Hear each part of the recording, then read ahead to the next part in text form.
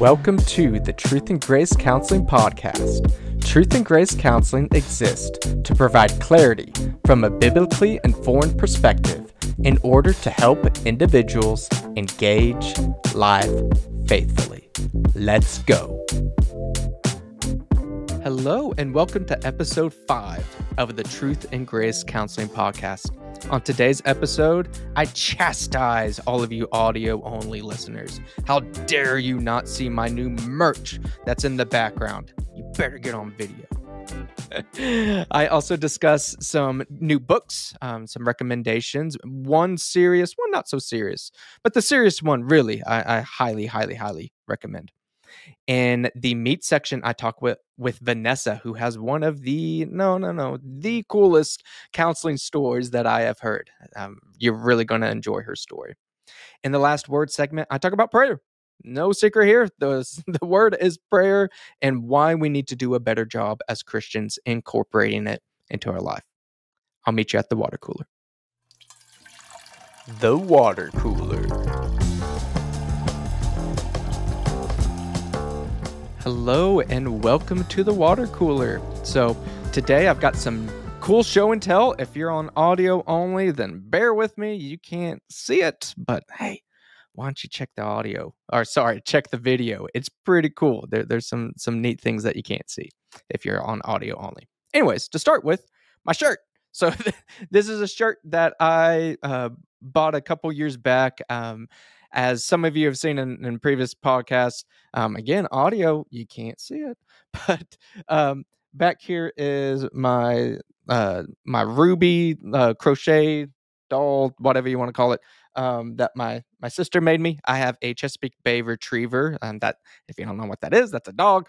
And this shirt, I don't know how well this is picking up on the camera, but it says "like a lab, but better." My mom does not appreciate this shirt because she loves Labrador Retrievers. They've had labs for years and years, and don't get me wrong, it's a joke, but labs are great dogs. But Chesapeake Bay Retrievers are kind of like Labrador Retrievers. They're similar size. They're duck hunting dogs. Go in the water, retrieve. They, in physical appearance, the big difference is they have curlier hair. They got a curlier coat. A lot of people, particularly when Ruby was a puppy, they assumed she was a chocolate lab because she has a, kind of a dark chocolatey type of dark brown type of coat. But she's curlier, and personality difference is really the biggest thing aside from physical, because labs, they tend to just be happy-go-lucky, never met a stranger, just really, really nice dogs. That's why they're the most popular breed.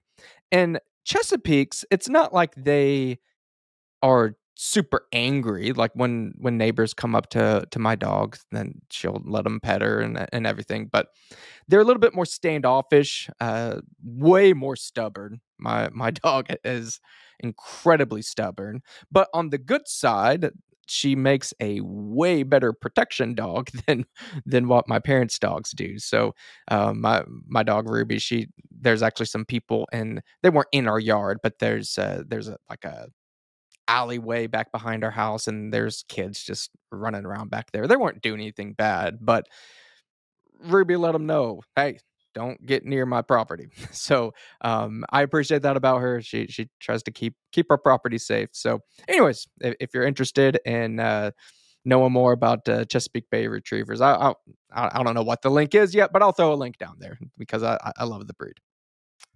Other show and tell. I have got a couple books here. First book, this is going to be the more serious of the two books that I have for show and tell. This first one is called Praying the Bible. It's by Donald S. Whitney. This is a fantastic little book. It's only 89 pages as far as the actual reading of it. There's more in the appendix in the back. Very, very helpful for those of you that are listening that are Christian, which I know this is a Christian-based counseling practice, so most of you probably are Christian. But if you are struggling with incorporating prayer into your daily routine, or just struggling with that discipline, and I'm not pointing fingers at you, I'm pointing fingers at me, that I struggle with this. oftentimes you start with good intentions and, hey, I'm going to pray about XYZ, and you kind of get lost. Your thoughts go off, and you just don't have good structure. That's where this book is so incredibly helpful. And I've got this in my good stuff section of the website, truthgracecounselingpodcast.com. But honestly, again, I'm not a good salesman, but honestly, you don't have to buy this book.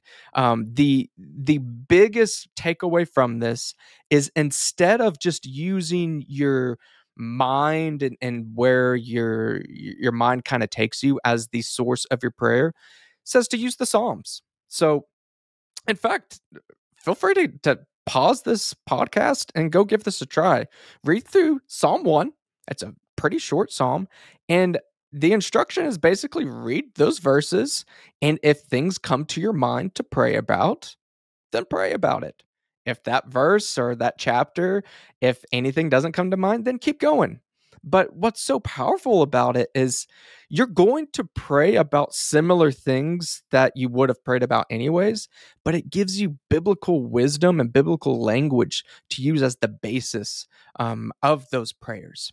And the book does a good job of trying to segregate using the Psalms and scripture as a prayer source and as a study source, because when you're studying it, you don't want to inject yourself into the word, because you might be misinterpreting some things.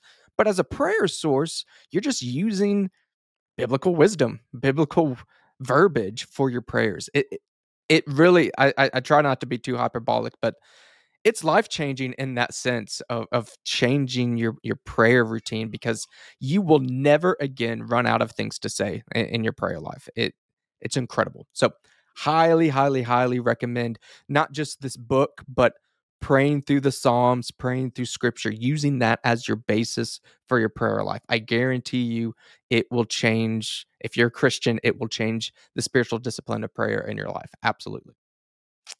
Second book, this one I got for my birthday. As mentioned in the last podcast, I had a birthday recently. This is not nearly as serious. This is more of a for fun type of book. I'm a big fan of the Babylon Bee. I use them as just a kind of an antidote to the craziness of the world. And this is kind of an aside here. Often those on the right, as I have said, I have been pretty open about being conservative leaning. So often we hear these news stories, what the president has said recently or whatever, and we're like, oh my gosh, the world is awful. We're all gonna die. It's terrible. And don't get me wrong, there's a lot of truth in that. But what leads from that type of mindset is just inaction, feeling depressed, feeling down. And that's what I like about the Babylon Bee, is they're still pointing out, yeah, there's bad stuff. And their kind of sister side, or whatever they call it, not the bee, points out a lot of these real stories going on, and they're serious. I'm not saying to just not pay attention to what's going on in the world, but what I like about the Babylon Bee in general is they kind of poke fun at stuff. So they're giving social commentary, but still having fun while doing it. So I just really appreciate that. Sometimes we need to not be so serious, like the Joker. Why so serious, right? Sometimes just having a little bit of fun, and that keeps you invigorated. It keeps you going by seeing kind of the silliness of life instead of just being down and depressed all the time. So that huge, long winded introduction aside, this book, as you can see, again, audio, what are you doing? You can't see it, is The Babylon Bee Guide to Democracy. And in the kind of subtitle there, how to flawlessly rig elections, bribe any politician, and crush your political enemies for good. it's this is, as you can tell from the title, very tongue-in-cheek, just kind of silly.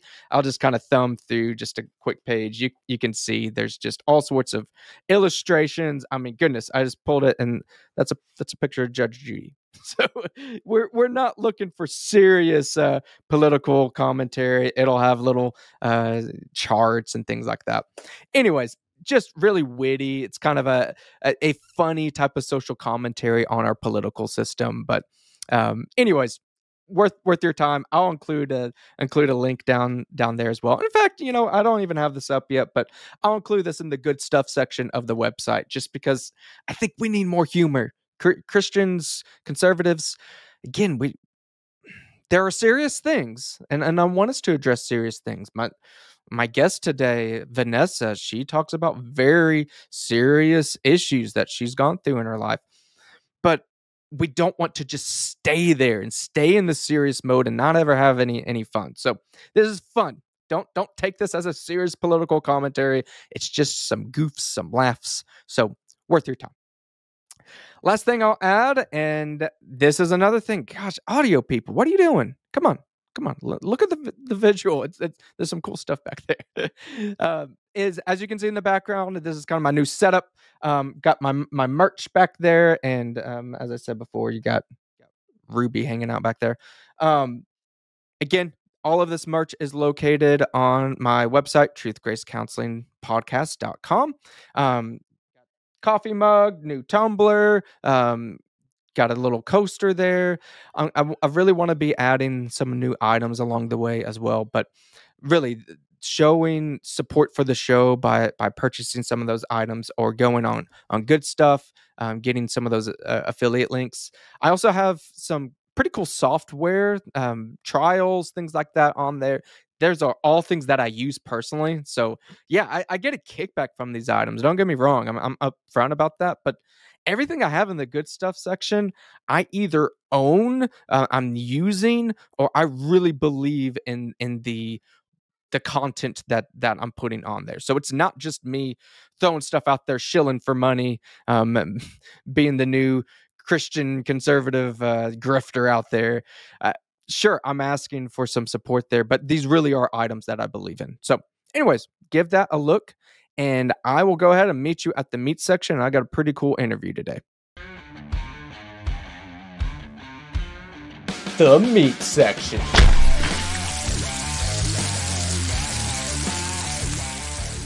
Today we have a special guest. We have Vanessa Londino.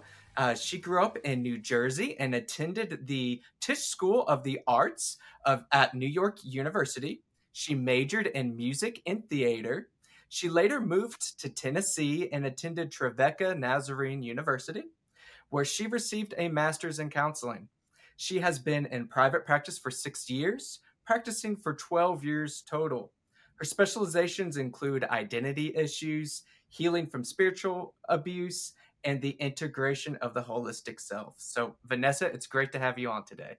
Thank you. Good to be here. Great. So, I include this with everybody. We kind of have it's a serious podcast, but still a little lighthearted. And I named this the meat section just because it's the main part of the podcast. So, starting with that, I ask all my guests, what's your favorite kind of meat? I like a bone-in ribeye, medium. All right. Just straight medium, no medium rare, medium or well done, just right down the middle. Not well done. That's a hockey puck. No, I can't do it. I grew up eating medium rare meat, and somewhere around middle age, I just had to nudge it up to medium. I don't know why. Gotcha. I'm definitely a medium rare guy myself, but I can respect medium. I'm with you. Once you get to well done, I can be friends with you, I guess, but not on your meat selection. Yeah, I probably can't be friends with you in that case.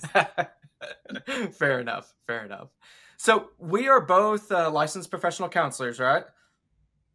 I was pretty sure. I was trying to remember because I have other counselor friends that are social workers or whatever. But tell me your journey. We all have a counseling journey. That what led us here. So tell me what led to you being a professional counselor.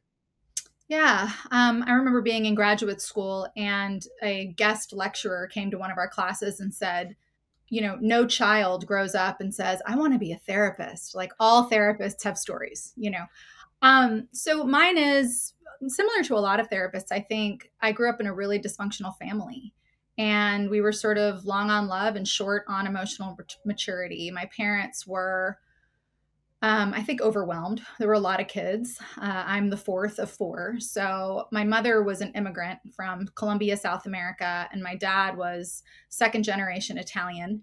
And, survival was the name of the game. They didn't really have an understanding of emotional health. They certainly didn't know that you're supposed to feel your feelings and express them emotionally. So in my family, Feelings were felt and then acted out. So it was, Colombian and Italian. There's a lot of hot blood. There was a lot of explosive fights. There was a lot of screaming. And both of my parents had trauma on both sides of their family that they unknowingly, certainly unintentionally passed down. They passed down their trauma. They passed down their coping mechanisms. I think they did better than their parents, but there was no healing. There was no understanding of mental health. So I grew up in survival mode. I had every kind of emotional PTSD. I had some physical PTSD from physical abuse. So, it's just that dysfunctional family system. I was the youngest child. So I played the mascot role with my mom. Well, with my whole family. I think I was in a lot of ways my mother's hero. I was like her trophy child, and I was my dad's scapegoat. So a lot of yelling, a lot of blaming, a lot of getting out his frustration, and I think just being overwhelmed with the family onto me. And they sort of created the system that wound up overwhelming them unknowingly again. And so I grew up and sort of adopted those roles. I understood that my value came from my performance, and I was really hard on myself, which is the scapegoat role, but I had a ton of anger. So I go to NYU and I'm having a lot of success, and I'm booking commercials and television shows and movies, and I'm, working off Broadway on stage by the time I'm a senior. So I'm doing really well, but there's this double life that I'm living. On the outside, I'm this, sort of shining star of a performer. And on the inside, I'm deeply insecure. I lied just as easily as I could tell the truth back in those days. So I joined a campus ministry. I grew up Adventist, Seventh day Adventist, if you're familiar with that tradition. Mm-hmm. So Mm-hmm. lots of rules, lots of structure. And I think that worked really well for my parents. I think they wanted rules and structure.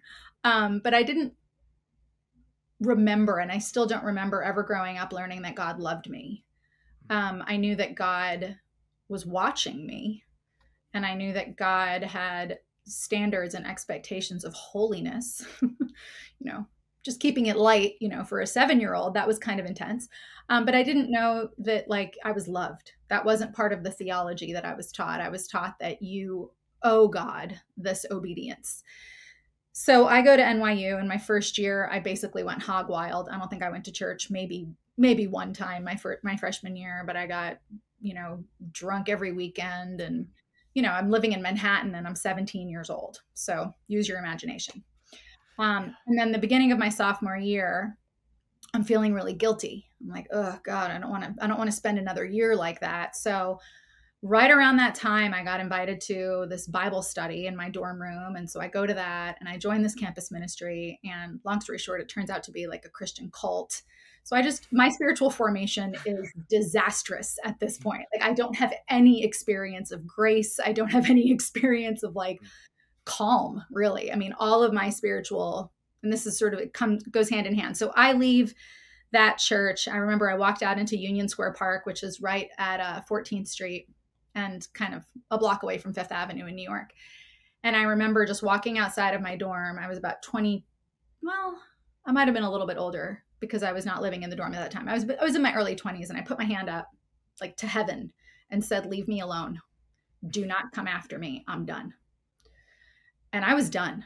And I stopped going to church, and I started reading all of the atheists of that time, like Richard Dawkins and Christopher Hitchens and Sam Harris. And like, I'm flooding my mind with there is no God. And of course there's no God. And it's starting to make sense, except that Dawkins really doesn't make sense. It's logically really flawed. That book is really logically flawed. But I'm still searching for truth. I moved to Europe. I was in the cast of West Side Story, the European tour. I'm playing Maria.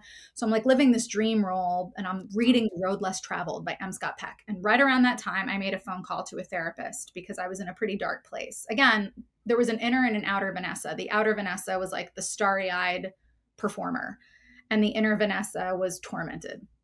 So I left a message on this therapist's voicemail, and I said, hello, my name is Vanessa Landino, and I need someone to call me back. I'm afraid I'm going to hurt myself. And she called me back within hours. And she said, why don't you come in today? And that was the beginning of therapy for me. So I went and saw Mary Coonan in New York City. I want to send this to her if she's still around. And she was the first person in my life ever who showed me compassion. Wow. And she was the first human who didn't objectify me. There was a lot of narcissism in my family growing up. So there was just so much objectification. I was not a person. I was my mother's trophy. I was Mm. the reason she was succeeding as a mother because I'm this bright star that's going places. And so I go to see Mary, and I think I spent the first 6 months in therapy just weeping, like weeping and crying, probably 22, 23 years of tears at that time. And Yeah. she was so patient and so kind and so comforting. And she was motherly. Mm. And, you know, I told her I'd left the faith, and she was like, okay, what did you leave? I mean, she just had all these great questions. They weren't shame based. I was allowed to explore things. And then we started talking about my family of origin, and she started calling a spade a spade. And she was like, that's narcissism. That was abuse. And I remember telling her, because, my mother was old school, and she would whip me with a leather belt when I was, disappointing or bad or whatever. And I remember telling my therapist this, and this was such a seminal moment in therapy. And she said, Vanessa, that's physical abuse. And I remember in denial, protecting the family system, which is the role of the hero child, right? I was like, no, Mhm. no, no, no. She's just old world. It's Colombian discipline. And she was like, no, that's physical abuse. And so slowly I'm starting to learn that I have rights and that I had rights, and then a lot of those rights were validated. So fast forward, I moved to Europe. We did therapy over email at that time because we didn't have Zoom and I couldn't call her. So she's giving me therapy over email.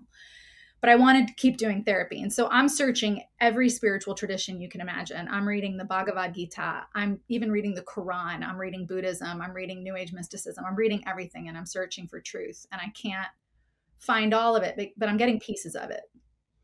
So I come back to the States after having broken every commandment, literally every commandment. People are like, how did you murder? I'm like, I have had an abortion. Like, I have broken every commandment. I've done everything I swore I'd never do.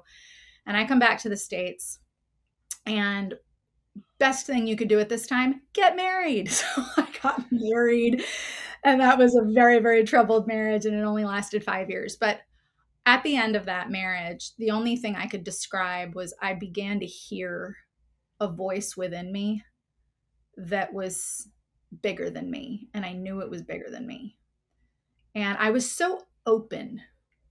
My heart was open. My mind was open. I just wasn't open to Christianity because I had taken that off the list of where truth lives. So I'm still in therapy. I'm still doing all this healing work. Now that I look back, I'm like, oh yeah, that guy was cognitive behavioral and she was psychodynamic. I'm finally Uh-huh. learning what now I know what they were doing with me. But at the time, all I knew is that I was being heard Right. and my pain mattered. And it never mattered in my home, but it mattered now. And so I'm developing what therapists call ego strength.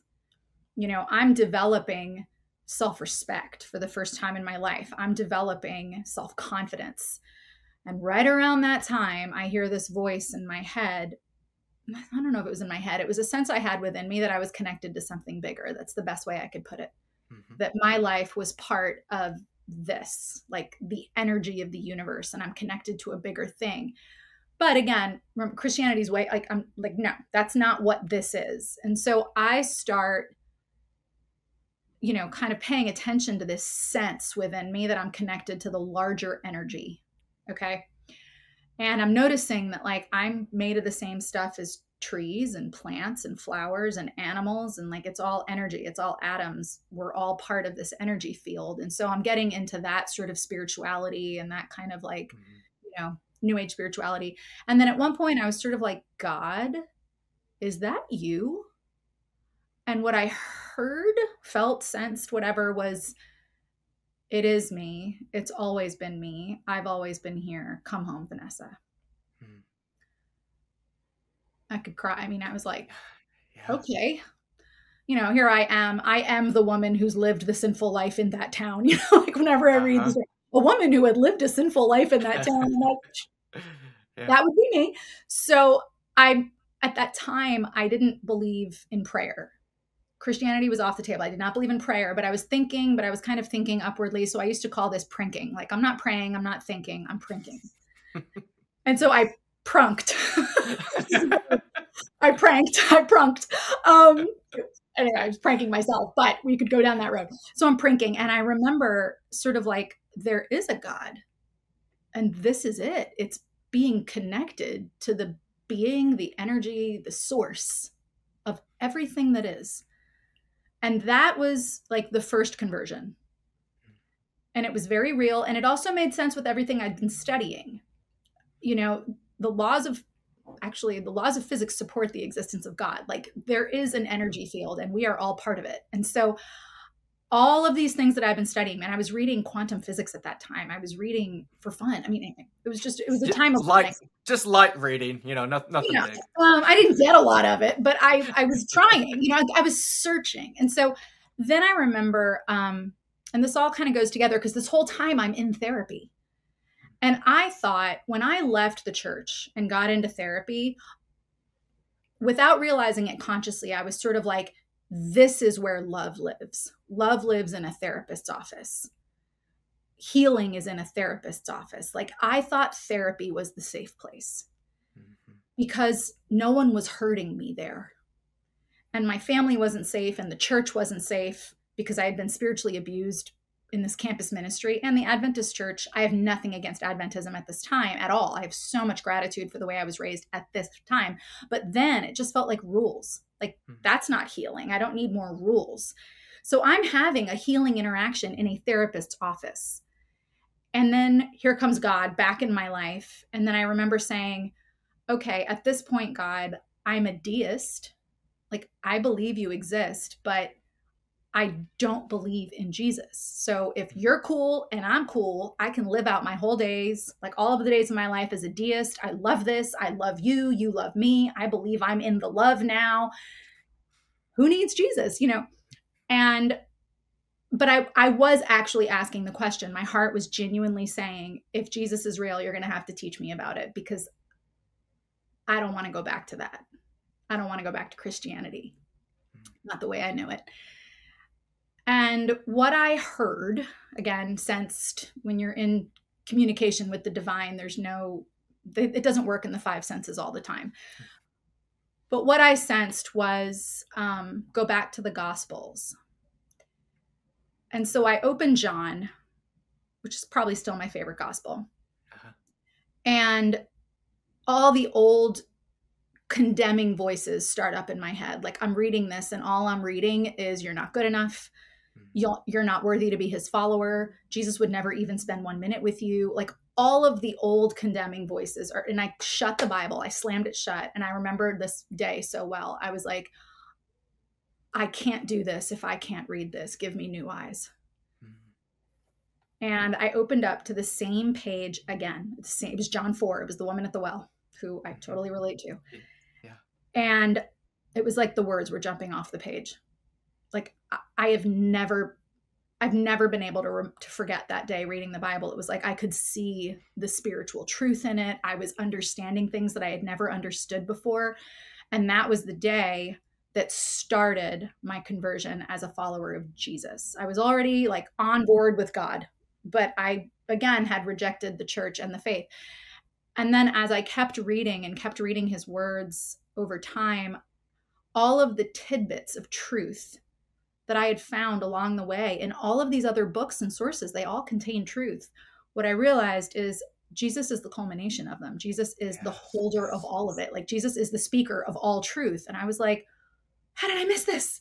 It's all here. It's all in one person, Yeah. And then connecting that as like the incarnation of God and giving us the secrets of the kingdom and the secrets of just the ways of life and the secret of who you are as a person. Like all these mysteries are being revealed, and then they were being revealed to me. So again, this whole time I'm in therapy, but therapy feels like the healing place. And now I'm getting converted over here. And then finally, I had dinner with a couple who were like incredibly strong Christians. And also I trusted them because they were therapists. I had to have both, right? And I remember her name is Sherry Tilley, and she's one of the most magnificent teachers and one of the most humble humans I've ever met in my life. But I remember having dinner with them at my house in Nashville. And I told them this whole story in whatever version I told them then. And I remember she said to me, Vanessa, this made me cry. She said, God will never abuse you. And like, that was the moment that I realized that I can do this and be that. And I needed that whole thing to come together before I could ever become a therapist. So that by that time, I'm in graduate school and I flew through graduate school, three class. I mean, I tripled up on my curriculum flew through, got licensed, opened my private practice. And a supervisor, I'll just sum up this part of the story with this. A supervisor said to me very early on in my training, he said, Vanessa, you don't sit down with therapists, like you, as in you, Vanessa. He's like, you don't sit down with clients. That's not what you do. You sit down and you battle the darkness. And I would say that's true. And I would say that the reason why I do and I want to and I'm energized and I'm called to is because I've battled it in myself in very real ways in a therapist's office. I mean, therapy was the safe place for me for a long time. So that's how I became a therapist. What an incredible story. I've asked this question not just on air, off air with different counselors throughout the years, and that offhand, anyways, that is the coolest story I've heard, bar none, of That's the cool. counselor story. And Yeah, it's got a lot of elements, doesn't it? what what's so neat in my mind too is my practice name, Truth and Grace Counseling. Like that's your journey. Yes. You had to get truth, and I think you had truth in your life when you were younger too. But Yes. There was no not grace. exactly. The grace. It's not an either or Mm-mm. concept. They have to be together. Yes.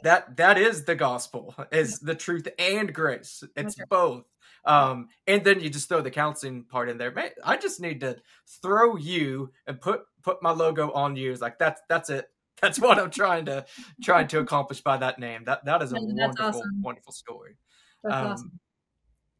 so I think we connected. I can't remember the exact tweet, but it was something in the gender space. That is the hot topic of the day. I think it's going to be the cultural just issue that we're going to unfortunately look back as other generations look back and look at slavery, things like that. I think that's our generation slavery is just I do too. I think it's our generation's lobotomies too. yes, yes. So after your incredible story, and clearly their mental health can be more than just making you feel better. It can be extremely powerful. Mhm.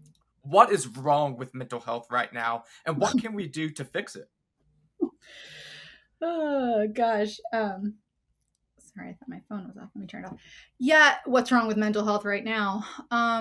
It's not supporting health. That's what's wrong with mental health right now. Um, so I'll answer a couple of things. Yeah, we connected on a tweet about the movement that is happening right now, the transgender moment, the transgender movement, whatever you want to call it. And again, this kind of, I don't want it to be too self-referential because I think these themes are universal, but it's self-referential in the sense that I lived this. Okay. I know that for so many people in the church, in the faith, and who have left the faith because I've done it, some gods need to be left. And if you believe in a God who loves you unconditionally, stick around. But if you believe in a God for whom you have to perform, if you believe and you were taught that God is punitive, condemning, scary, um, anything that inspires fear, that God needs to be left. And I needed to leave that God to find God. And the problem that I have with this ideology stems back from a conversation I had many years ago. And I was at a restaurant in Baltimore. And Baltimore is the home of Johns Hopkins, and Johns Hopkins is the seat of gender transition surgeries. That's sort of where they started and the institution that's really promoted them, even though the head of the psychiatric department at Johns Hopkins believes that gender dysphoria is a mental disorder. But Johns Hopkins as an organization supports surgery for gender transitioning. And I sat next to someone at a dinner party who was a trans man, is a trans man. And I truly adore this person. This is a soul who is warm and instructive and strong and I have a lot of respect for the research that they do. Uh, she does, because this was a biological female who transitioned to a man. And I don't want to say any names because I'm not going to do that. But I'm sitting at a dinner party and I said, and I'm one of those people who can't small talk. I think it's a curse of a lot of therapists, but I can't small talk. And I'm also an Enneagram type 4, if you know anything about that. So we live on a much deeper level and it's boring for us anywhere else. So I turned to Will, which is, her adopted male name, and I don't know her female name. So I said to Will, can I ask you a question about transitioning? Yeah, yeah, totally. So open, so willing to talk about it. And I said, just what happened? When did you know that you wanted to go from being a biological female to a male? And what came out of Will's mouth was, oh my God, I just hated my breasts and I hated my body. Like every time I looked in the mirror, I just hated myself and I hated my mother. And there's all of this hatred spewing out of Will's mouth. So, fast forward to the current transgender moment, I don't believe, first of all, that good decisions about the self are based in self hatred.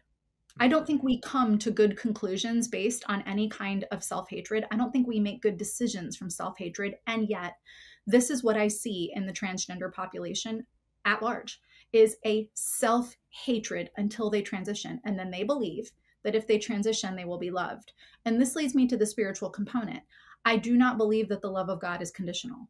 That has not been my experience, nor is it my theological belief about the nature of a God who is love. That love is not conditional. So if God loves us unconditionally and we are to love ourselves the way God taught us what love is, our love for ourselves should be unconditional. And what that means is I don't have to take hormones and I don't have to transition to anything to love myself. So my view of the self is much more holistic. It's much more integrated, that if there are areas of self-hatred in the self, and we all have them from time to time or permanently, until we resolve them, those should be addressed psychotherapeutically. Those should be addressed with love in a therapist's office rather than on an operating table. I don't think a surgeon is the answer for self-hatred. That just doesn't make any sense to me at all, because I know what it is to hate yourself. Now, I've never had, body dysmorphia to the point where I've wanted to do anything drastic to change my body. That's not been my journey, but I know what it's like to hate yourself so deeply that you want to take your own life. I know that place. I've been in that place. And I also know that the antidote to that is not in a pill, nor is it on an operating table, nor is it a synthetic hormone. It is in learning how to love yourself. And Christians really don't do this very well, to be honest. I know a lot of Christians, most of them, who can be very self-loathing. It's sort of like, have you encountered the unconditional love of God if you hate yourself that much? And so I'm working with Christians. I'm working with people who do not identify or believe the tenets of the Christian faith. I'm working with anyone toward self-love, toward a healthy, robust love of the self, the knowledge of the self, the ability to be compassionate with the self. This is the will of God for us, that we would not live in self-loathing. There's nothing of God in that. And so when I look at the transgender community, that's really the issue I see, is I don't believe anything should come from self-loathing.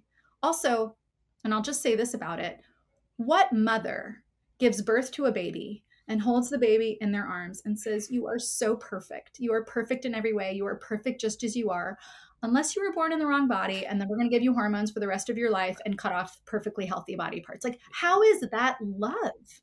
It's not. None of that makes sense to me. And that's the spiritual issue. Logically, I've got real issues with this as well. And this has to do more with like a psychological construct, because my question as a therapist is, if you believe you are the other gender, what part of you believes that? Like, what part of the psyche is gendered? And if you are, let's say, born a female, assigned female at birth, right? We would say, however the acronyms now are driving me crazy, but I can't keep biological female, but you believe you're a male. You are a biological female, otherwise you wouldn't need to transition. Okay, so let's establish that You are transitioning from one to the other, which means you are the one first before the other. Let's just assume you could transition. If you are not the thing you want to transition to, how do you know what it feels like to be that thing? Aren't you then just imagining what it's like to be a man or imagining what it's like to be a woman because you are not one? And if you were one, you wouldn't need to transition. It's like the logic doesn't work for me. No, no. So, all of those things together. Now, I'm coming at this not from a place of judgment. I'm coming at this from a place of compassion because being in confusion is very painful. It's Yes. painful. And so, when I'm working with a client and I have who identifies as trans, I'm trying to understand like what part of you identifies this way. And also, what do you imagine it's like to be the other gender? What would that do for you? What do you imagine? What part of you would be expressed if you were a male and you're a biological female, or if you're a Mhm. female and you're a biological male? And then we might work on holding both the masculine and feminine within the self without needing to codify our entire identity around masculine or feminine. Yeah. Because if you look at trans people, they are very typically the stereotypical embodiment of Yes. gender. Yes. They're sort of becoming a stereotype. And I'm like, can you hold, for example, if you're a biological female, the masculine traits within yourself and express them? I mean, I am a very feminine woman today, but I've been known to throw on a pair of biker boots and I can be extremely masculine in my personality. I can be decisive, I can be directive, I can be downright bossy. I'm very self contained. I'm a leader. I mean, I've got all these masculine traits. I've also got a lot of feminine traits. So, can we hold both? Which Yes. I believe is like God. God is the mother who wants to pull her chicks, right, to herself. Jesus says this. And then also the Father, who is the teacher and the guide and the protector. God contains what we call masculine and feminine traits, but that's because all of that exists in God alone. All of that in perfect harmony and balance, the nurturing and the strength, the compassion and the decisiveness. Like all of that is part of the character of God. And so being created in God's image, of course I hold both. Of course you hold both. And we can hold both consciously without believing we have to be a male or a female to represent that. Yes.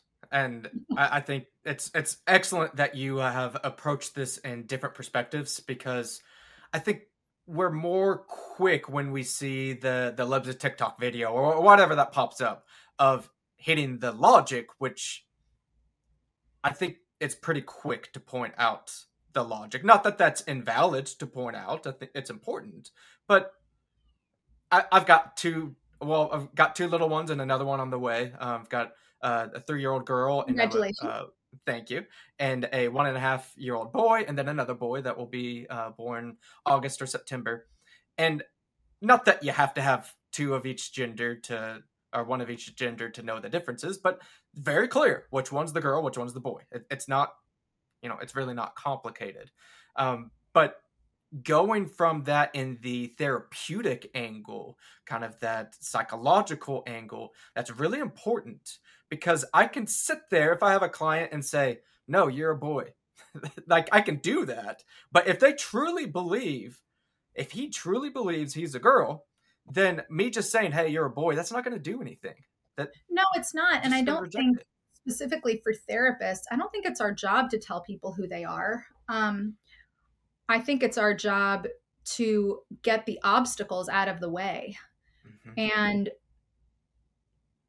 for me, I mean, that's just how I practice. And so one of the ways that I think we can work with gender dysphoria um, is to validate the pain Yes. that our clients are in. And then also at the same time, like we can hold the validation of pain in one hand, but we also have to hold rational thought in the other. And one Yes. of the things that I share with clients who present with gender dysphoria, and I've worked with them, is you're going to need your rational mind for a lot of decisions in your life. Like you're going to need your rational mind to buy a car.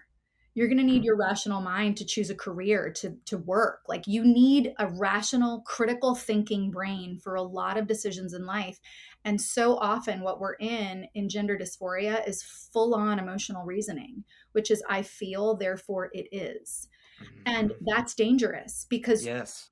your emotions are important. I just did a podcast on this myself. Your emotions are important, but they do not dictate truth. They dictate, or they reveal how you're responding to your environment, but they do not dictate truth. And so we have to be able to maintain, and this is outside of, I think, a religious sphere, a critically thinking mind. Like, that's really Yes. important. You have to be able to think critically to live life. You You know can't that. be emotionally reasoned all the time. Yes, there's a couple of go-tos as therapists. I think we all have some of those go-tos that we use with a lot of clients. That one, I really approach most things from a CBT type of perspective, not fully, but instead of going too in depth with every patient, I give them a quick course of is it true and is it helpful. That's kind of my quick negative thought way to get around that, because if it's not both of those, then that's probably not a thought we need to keep in our head. But Yeah. the true part is important.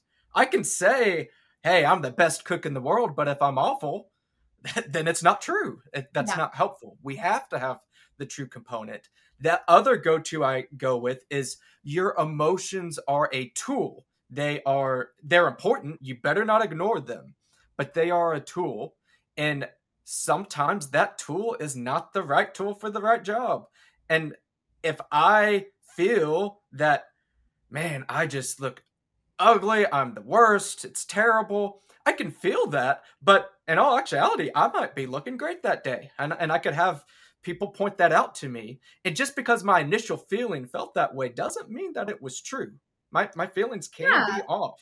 Yeah, and I like CBT. And then what I don't like about CBT is that it doesn't go deep enough for me. I'm much more psychodynamic in my understanding, and Sure. it's existential. And so what I will work with is, okay, let's get into the philosophy of identity. How do you know something is true?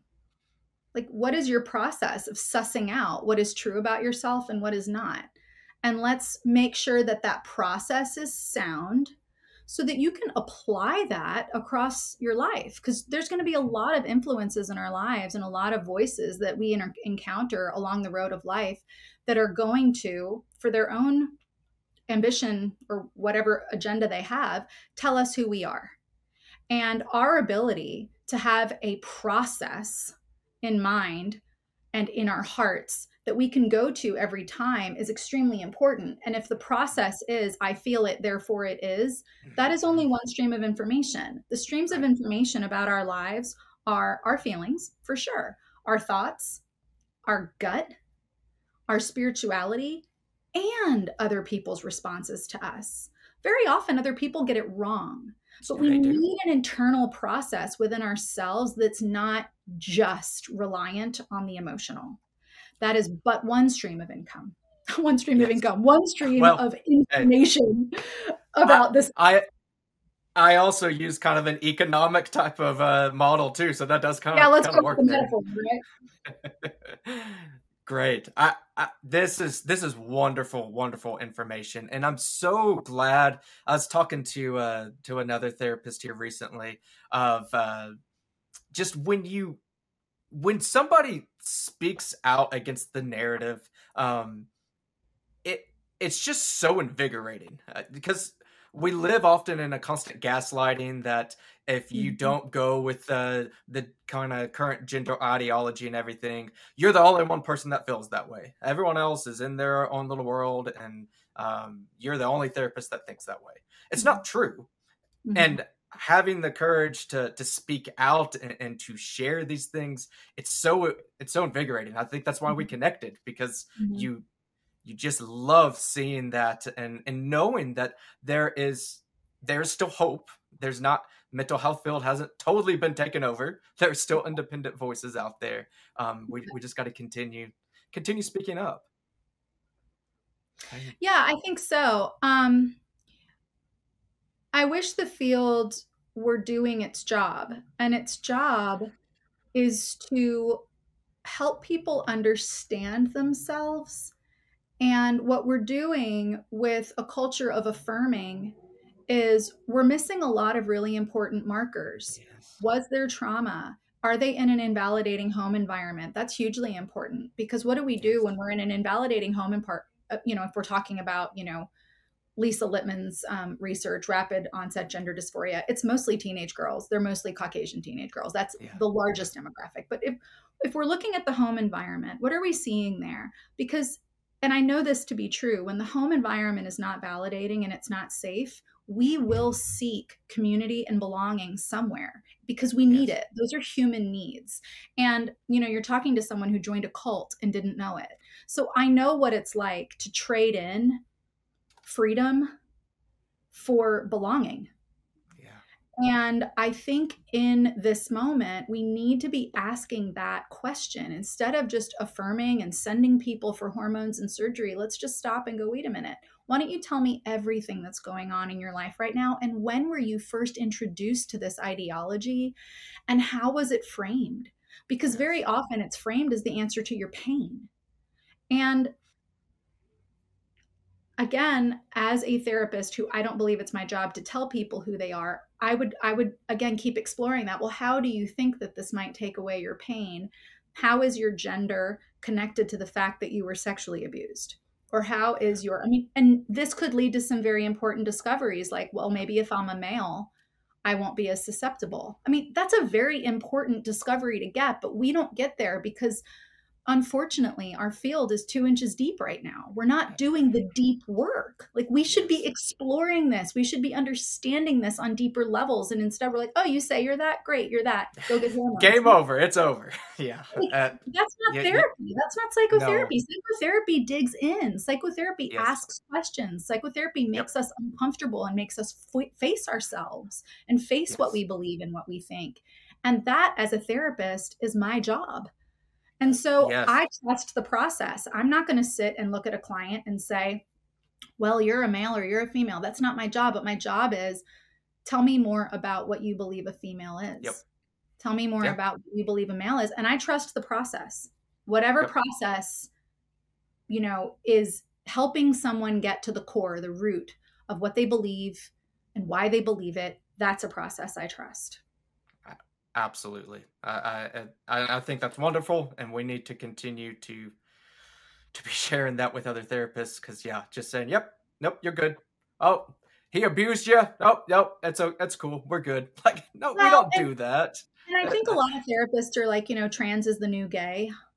Yeah. And I don't believe it is. Being gay, being homosexual does not require that you undergo surgery, and it does not require that you transform like your core identity.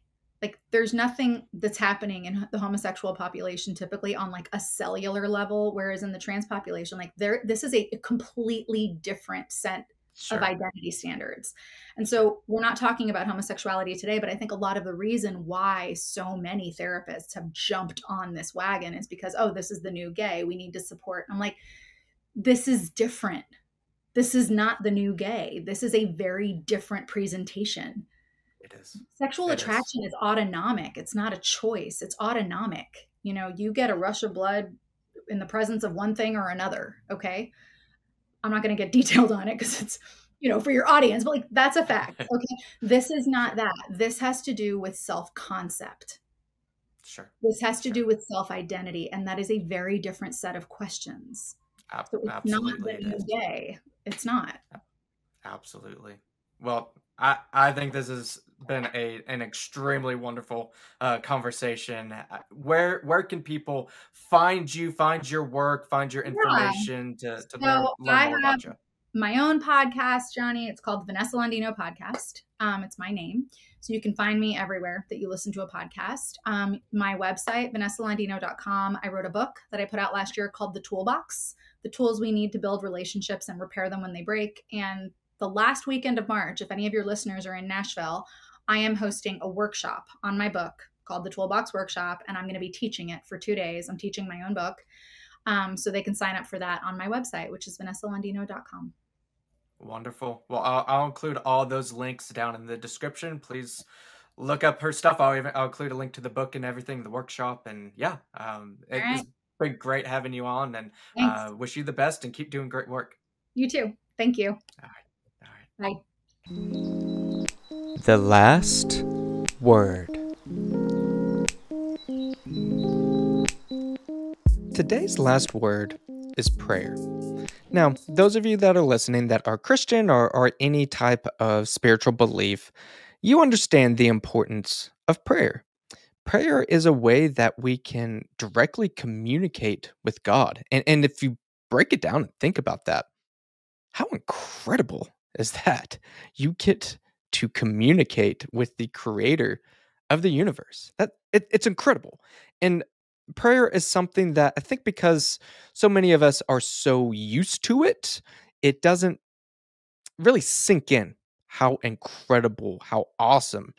Awesome is one of those words we throw around all the time. I'm guilty of it, of just something cool, but awesome, like incomprehensible, incredible that we get to communicate with the creator. That is incredible.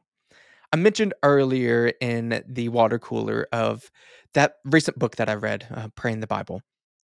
And I'm discussing prayer again in the last word segment because of how important prayer is for the Christian life. I know oftentimes we think of prayer in a way that it if you go to church, somebody goes up to pray for the offering, or it's really just segue. It's after we get done singing in church. It's after the preaching. Yeah, it's really just a holy segue. And in our personal lives, it tends to just be very focused on what's going wrong, the elements of life. For me right now, I know I've mentioned this in other podcasts. Pray often for my wife. She's sick right now, and it's difficult for her. It's difficult for the whole family. And don't misinterpret me. I think praying for ailments, praying for things that are going wrong in your life is important. That's why it goes back to the Psalms, though, of getting the full gamut of what we need to be praying for. Yes, ailment. Yes, crying out in despair. Crying out if you're dealing with depression, of lamenting, God, why is this happening to me? That's in the Psalms. We need to learn how to lament, how to pray for things that are difficult in your life. Yes, that is huge in your prayer life, but that's not it. In your prayer life is also thanksgiving. Boy, how thankful are you that things are going well in your life, that you have a roof over your head? I know for me right now, going back with my wife, as much as I might lament, man, this is rough. Rough seeing her deal with the sickness during the pregnancy. We are joyful that we have another little boy coming into our life. You need to have both the joy and the lament, both of those, and everything in between is part of that prayer life. That's why I go back to let the scriptures let them guide your prayer life. Sometimes we can become very arrogant in our own understanding. And again, I'm not just pointing at you, I'm pointing at myself here. If you think that you've got your prayer life or your spiritual life is better off than King David, then you might want to reevaluate yourself. So think for a moment if you're like, okay, I got to be super spiritual all the time with my prayer, and maybe I don't know how to lament. I'm all about being happy. If you think about that, that goes back to the last word I talked about in the last podcast of humility.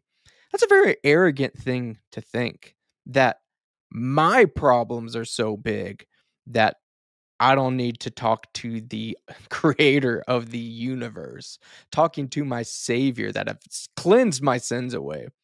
I don't need to bring that to him. He can't handle that. You may not be uttering those words or thinking those exact words, but that's the logical conclusion there.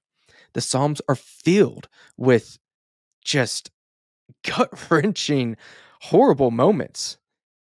God can handle it.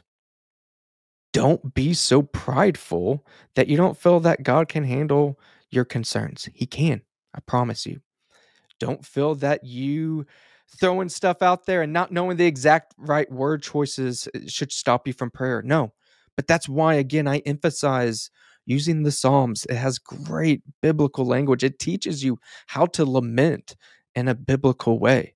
God is not mad at you for throwing concerns his way. He wants you to. That's why he gifted us his holy word. Use it. Use prayer or use scripture to guide, to inform your prayer life.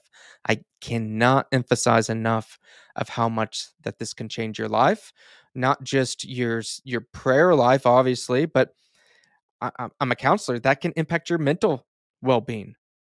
So often we look at depression, and don't get me wrong, I'm not making a lightheartedness. Depression is an evil, and it has a very negative effect on many people. Don't misunderstand me on that. However, there are many people that depression is a sense of just spiritual, just for lack of a better word, spiritual constipation. You're not doing anything. You're stuck.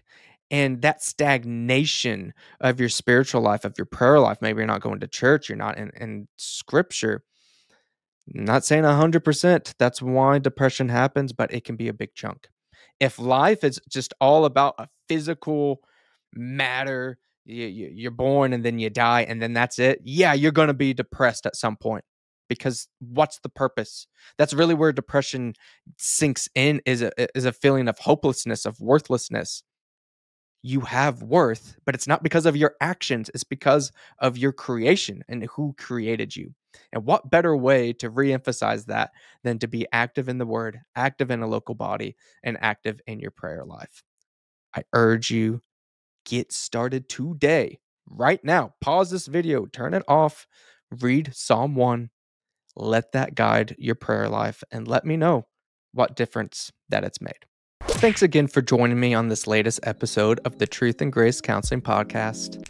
If you want to help support the show, again, please visit truthgracecounselingpodcast.com. You are welcome to buy some merch or go onto the good stuff section, like, there went praying the Bible, but where you can find books like the Babylon Bee Guide to Democracy. And there's also a donate button there as well.